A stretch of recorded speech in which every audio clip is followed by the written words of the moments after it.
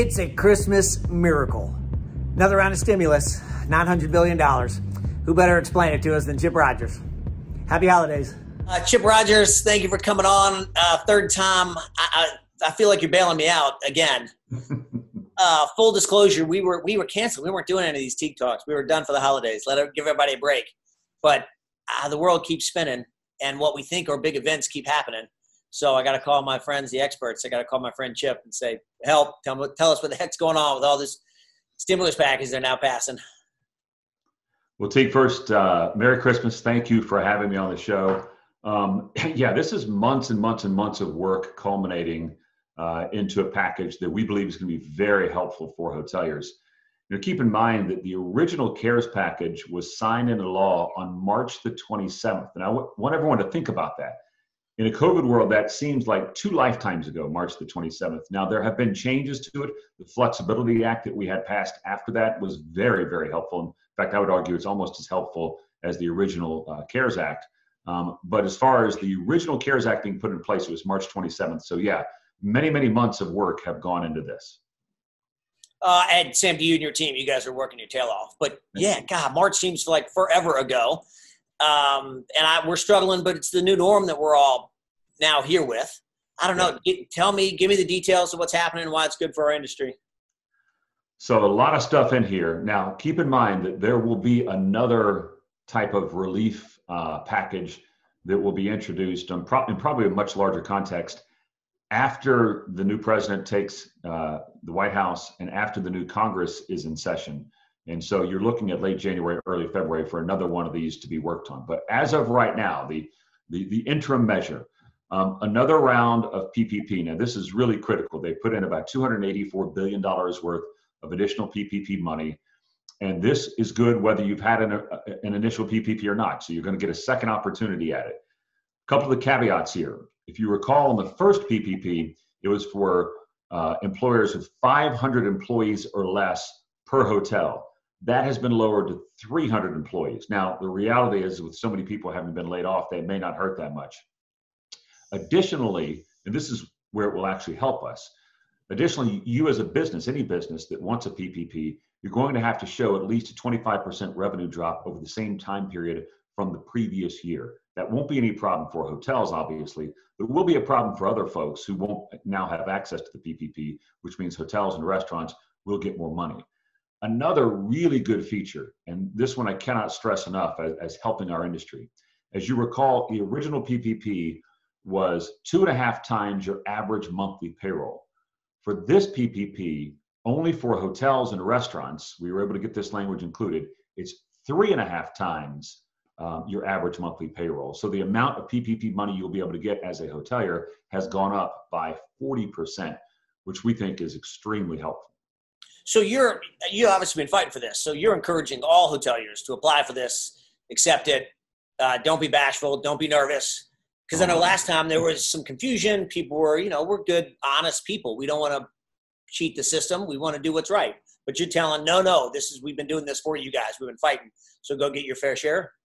Go get it and get it quickly because that $284 billion will probably go very fast. So make sure you're talking to your bankers. A few other things that were added to this one. On the covered cost, it's going to also include the PPE that you pay for your employees. We know a lot of people are spending money on PPE. Upgrades you've had to do to your system so that people can work remotely. If you had to upgrade your computer system, your software, your hardware, even your connectivity, all of that is now covered. Cloud computing, that's covered. Those expenses are covered. Any property damage that you might have had during the unrest or the riots or the demonstrations that happened earlier in the year, any of that wasn't covered by insurance, that's now covered under the PPP. And another really, really big one here that I want people to take note of is, there was this argument all along as to whether these the things that you paid for were deductible as business expenses, even if they were paid for with PPP money. Congress originally said yes. The Treasury Department and the IRS said no. Congress now put it into law that yes, it is deductible. So from a tax standpoint, that's going to be a huge tax savings for everybody who takes a PPP. Give me an example there. So let's say you take a $200,000 PPP and you spend it on covered expenses. So you do the way you're supposed to do with it. under the old PPP rules, you would not have been able to deduct those business expenses. Let's say you spent $200,000 totally on personnel, you would not have been able to deduct that as an expense. Now, even though you got the money through PPP, the $200,000, you get to deduct it as a business expense. So, from a tax standpoint, it's going to save you a lot of money. Okay, interesting, fascinating. Yeah. I guess where should I draw the line if my hotel's didn't lose 30%? If for some reason, knock on wood, I was one of the lucky ones, and we didn't get hit that badly, then I'm guessing I'm not applying for the PPP. Yeah. If you don't meet that 25% threshold, you should not. Well, you won't be eligible, so there's no reason to apply. But we suspect, given what has happened to the industry, a good 90% of hotels are going to meet that criteria. Now, if you were a beachside hotel somewhere on the Gulf Coast in Florida, maybe you don't. But then again, you would also argue that maybe you don't need it. The money is certainly needed by others. All right, that's great. What else? How about loan forgiveness, debt forgiveness?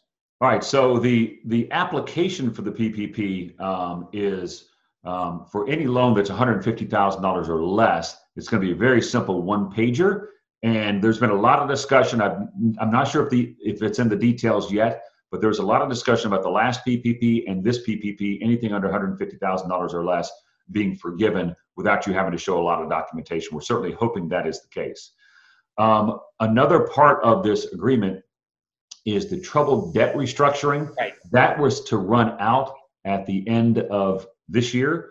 They've extended it for another full year, which is extremely helpful. And I'm looking at my notes here because I haven't committed all of this to memory yet. But there's a lot on that as well.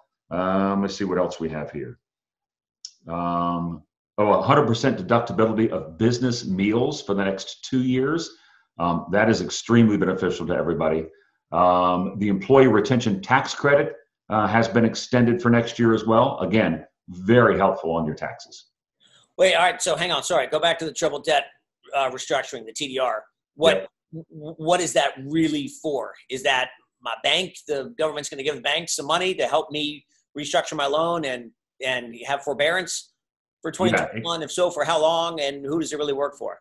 Exactly. So if you recall, during the first CARES Act, there were instructions for banks to make sure that they are working with people to do that forbearance and flexibility. That authority to do so outside of the normal regulations was running out on December 31st of 2020. They've now extended that for another full year. So the banks who have been asking for this, and we were obviously advocating this alongside the banks, are very happy with this because they want to do that. They don't want to take the assets back. And so you're going to get a lot more flexibility and forbearance if you're finding yourself in trouble. So let's be specific. It doesn't actually give the banks money. It just gives them the right to be flexible. Whereas previously the rules said, sorry, you can only give 6 months. Now it says, go ahead, you can give a whole rest of the year. You work with your borrower as you see fit. Exactly. It gave them to make that, to make those deals through the end of next year so they can continue to make those deals. Now, how they make those deals is between the borrower and the lender, but it authorizes them to do that for the next year. Now, one of the areas, as I mentioned, that will have to be addressed eventually, two main areas, is first and foremost what we were doing on the HOPE Act. If you recall what the HOPE Act was, that was with CMBS trying to set up the additional ability for the federal government to have a preferred equity position that acted as a loan so that anybody with CMBS debt could gain access to it. That language is still out there. That did not make it into this package, but we've had a lot of favorable response on that. So that is extremely helpful as well. The second part, of course, is the liability protection. Everybody has heard about that on the news. The Republicans wanted the liability protection. The Democrats want the money for state and local governments. They could never agree on those two, so they just set those two aside. But those will almost assuredly be in the next package. The interesting thing about that is that's the federal government response. As you know, there are 13 states that have already passed state liability protection. So if you're in one of those 13 states, you should be good.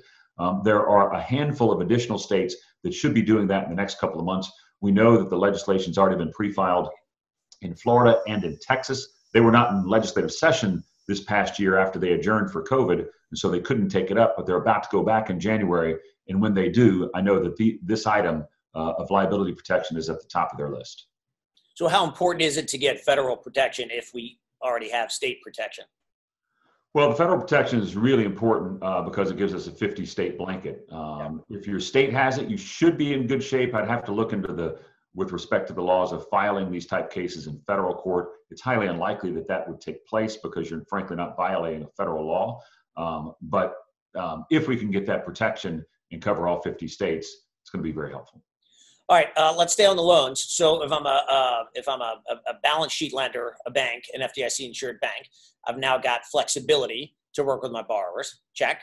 CMBS doesn't sound like I've got a whole lot yet. Not yet. And SBA. Talk to me about SBA. That's the big one. Well, SBA, of course, being a federal government authority, they're going to still have the flexibility as well. They're directed, like other lenders in this one, for another year to offer that. If possible.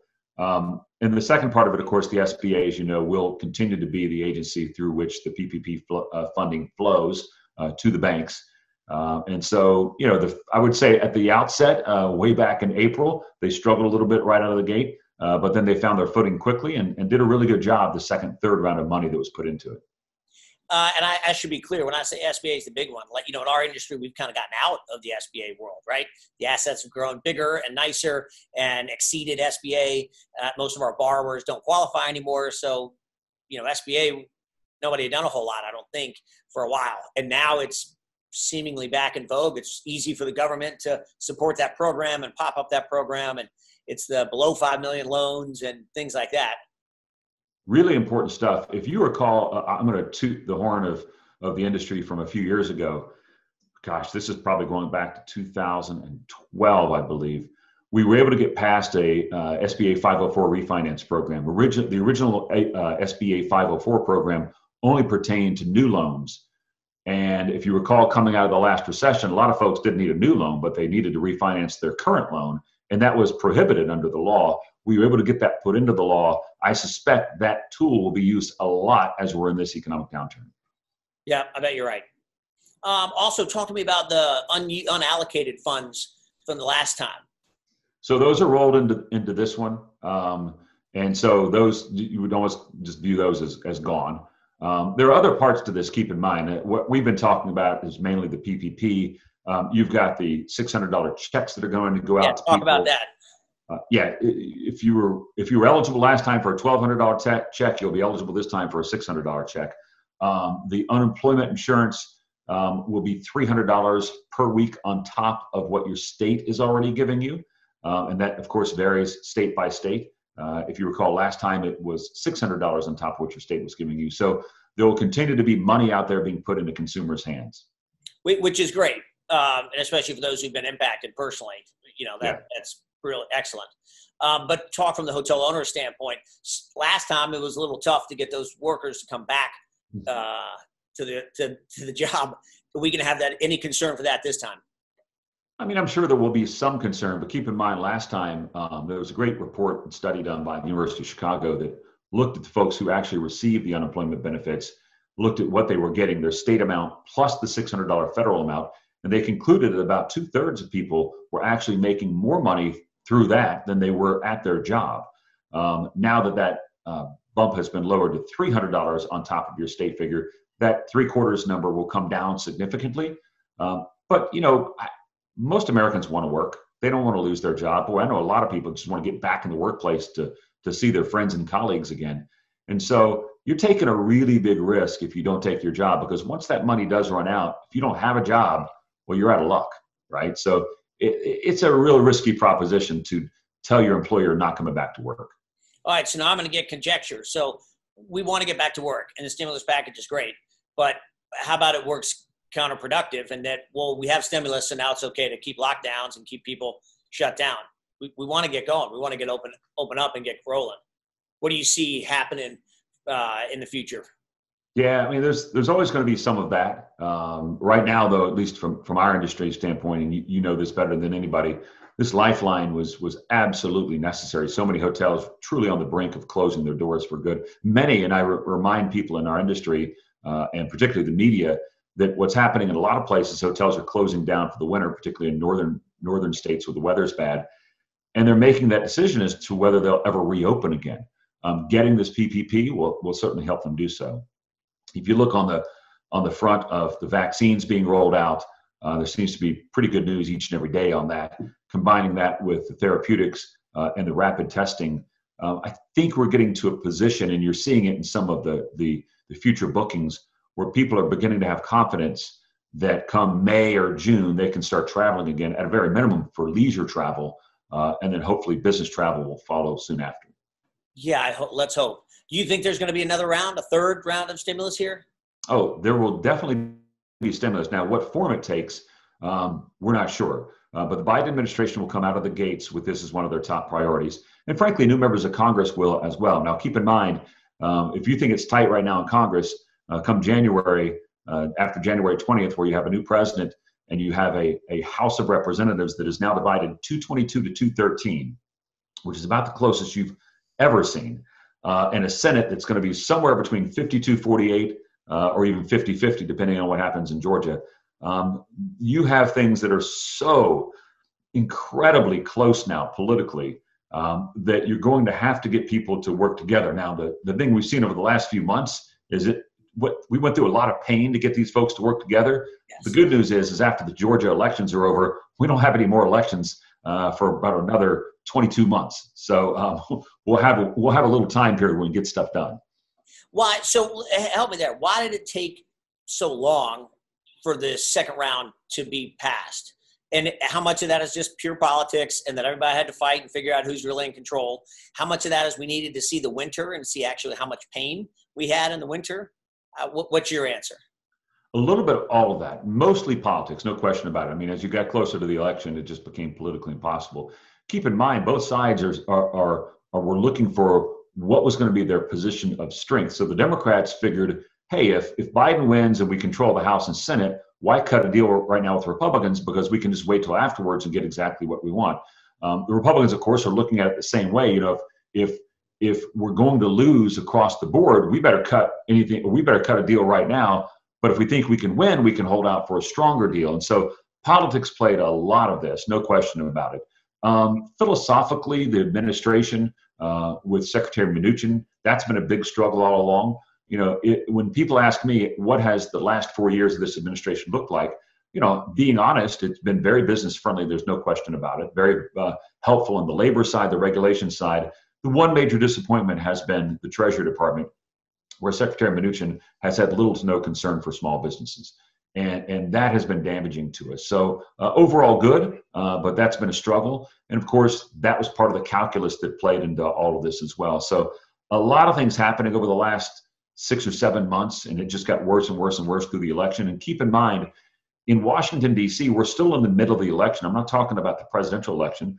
These two Georgia Senate races will ultimately determine who controls the U.S. Senate. And so for them, the election is actually not over yet. I wonder if this passing, again, how the politics of the passing of this current bill impacts those two elections, or how do they think it's going to impact? Well, look, I think it takes, and you're like me, Teague, you get to watch a whole lot of Atlanta-based television where literally every single commercial is a political ad. I tell my friends that don't get Atlanta television or Georgia television, it's far worse now than it was during the presidential election. Yes. Yeah, I think it takes a couple of issues off the table. I mean, you've seen some of the ads criticizing the incumbent senators for not doing enough. I think once these are signed into law, it's hard to make that argument anymore because they're both going to vote for it. So it does take that issue off the table. All right, let me be devil's advocate. Should I be concerned? There's part of me that is concerned. How concerned should I be about spending too much money, printing too much money, deficits, or is it just, we'll deal with that later. We're going to deal with today. We'll deal with all that later. You know, I think in normal times, you've got to be incredibly concerned. I think in times of emergency like this, you've got to do what's necessary to keep the economy afloat, and in this particular case, keep these businesses afloat. You know, it's important to remind everybody that this happened not because hotels were doing things wrong. This happened not because there was a traditional economic downturn that people could have planned for, and if they didn't, it's really their own fault. This happened because there's a global pandemic unlike anything that we've seen in our lifetime. And on top of that, you have the government actions of shutting down business. And people should not forget that. If the government is going to say to an entire economy, or at least segments of an economy, that you are required by law to shut down, to me, that amounts to a taking, a government taking. And for that taking, there's got to be some sort of answer, some sort of resolution. And so I think that this is appropriate given the times that we face. The long-term economic implications of not doing anything right now and allowing these businesses to fail, and the tax revenue implications that would stem from that, would probably have a greater long-term economic impact on the debt side than doing something right now. Yeah, I understand that, and that makes sense. I will tell you, just the conversations we have, with our industry. First of all, our industry is full of entrepreneurs, so that spirit is alive and well. And did they have to change and pivot? Absolutely. But now they've sort of gotten to the fact, all right, this is the new norm. This is where we are. They've figured out a way how to survive for the most part. Is it sustainable long-term? No, you're still just treading water and you're getting tired. I understand that. But many have started to say, all right, these are the assets that we don't need. Before, pre-COVID, we were holding everything. It's fine. We're not getting rid of it. Well, now they're making probably decisions they should have made anyway. These are assets we probably don't need to spend time and energy and money on. We're going to focus on these. And so they're holding those and they're making those decisions, cleaning up portfolios, cleaning up time and energy, and trying to figure out, all right, where do we go next? Where do we spend our energy on offense? And what should that look like? But yeah, look, and look, this pandemic has certainly caused a huge separation in our industry. If you are running an economy limited service hotel, you're probably hanging in there all right. Yes. And doing okay, not significantly different than last year, really. I mean, you didn't have the upside you've had for the last 10 years, but the downside wasn't that much. But if you're running an urban city center full service hotel, you're probably still looking around wondering, how am I going to make it through this? And I think the thing you really need to worry about is, even with assistance through PPP, even with loan forbearance, you're still looking at a situation where those large conventions and conferences, I mean, they're not going to be back for quite some time. And how do you operate in a new world, with a 600 or 700 room hotel located, 2 blocks from a convention center? Those are very difficult questions. Chip, you're fantastic. Thank you for coming on. This has been great. I appreciate you being available, making yourself available when times like this pop up and we all want an explanation of what the heck's going on. What did we just hear? What just happened? And you're no one better than you to explain it to us. So thank you for everything. Thank you, Teague. And thanks for all you do and getting this message out there. I mean, these messages are important, and you're a perfect conduit to do it. So thank you so much. And speaking of conferences, I look forward to being at yours. We look forward to having it. Chip, Merry Christmas. Happy holidays to you and the family. Stay safe. All right. Bye-bye. Bye-bye.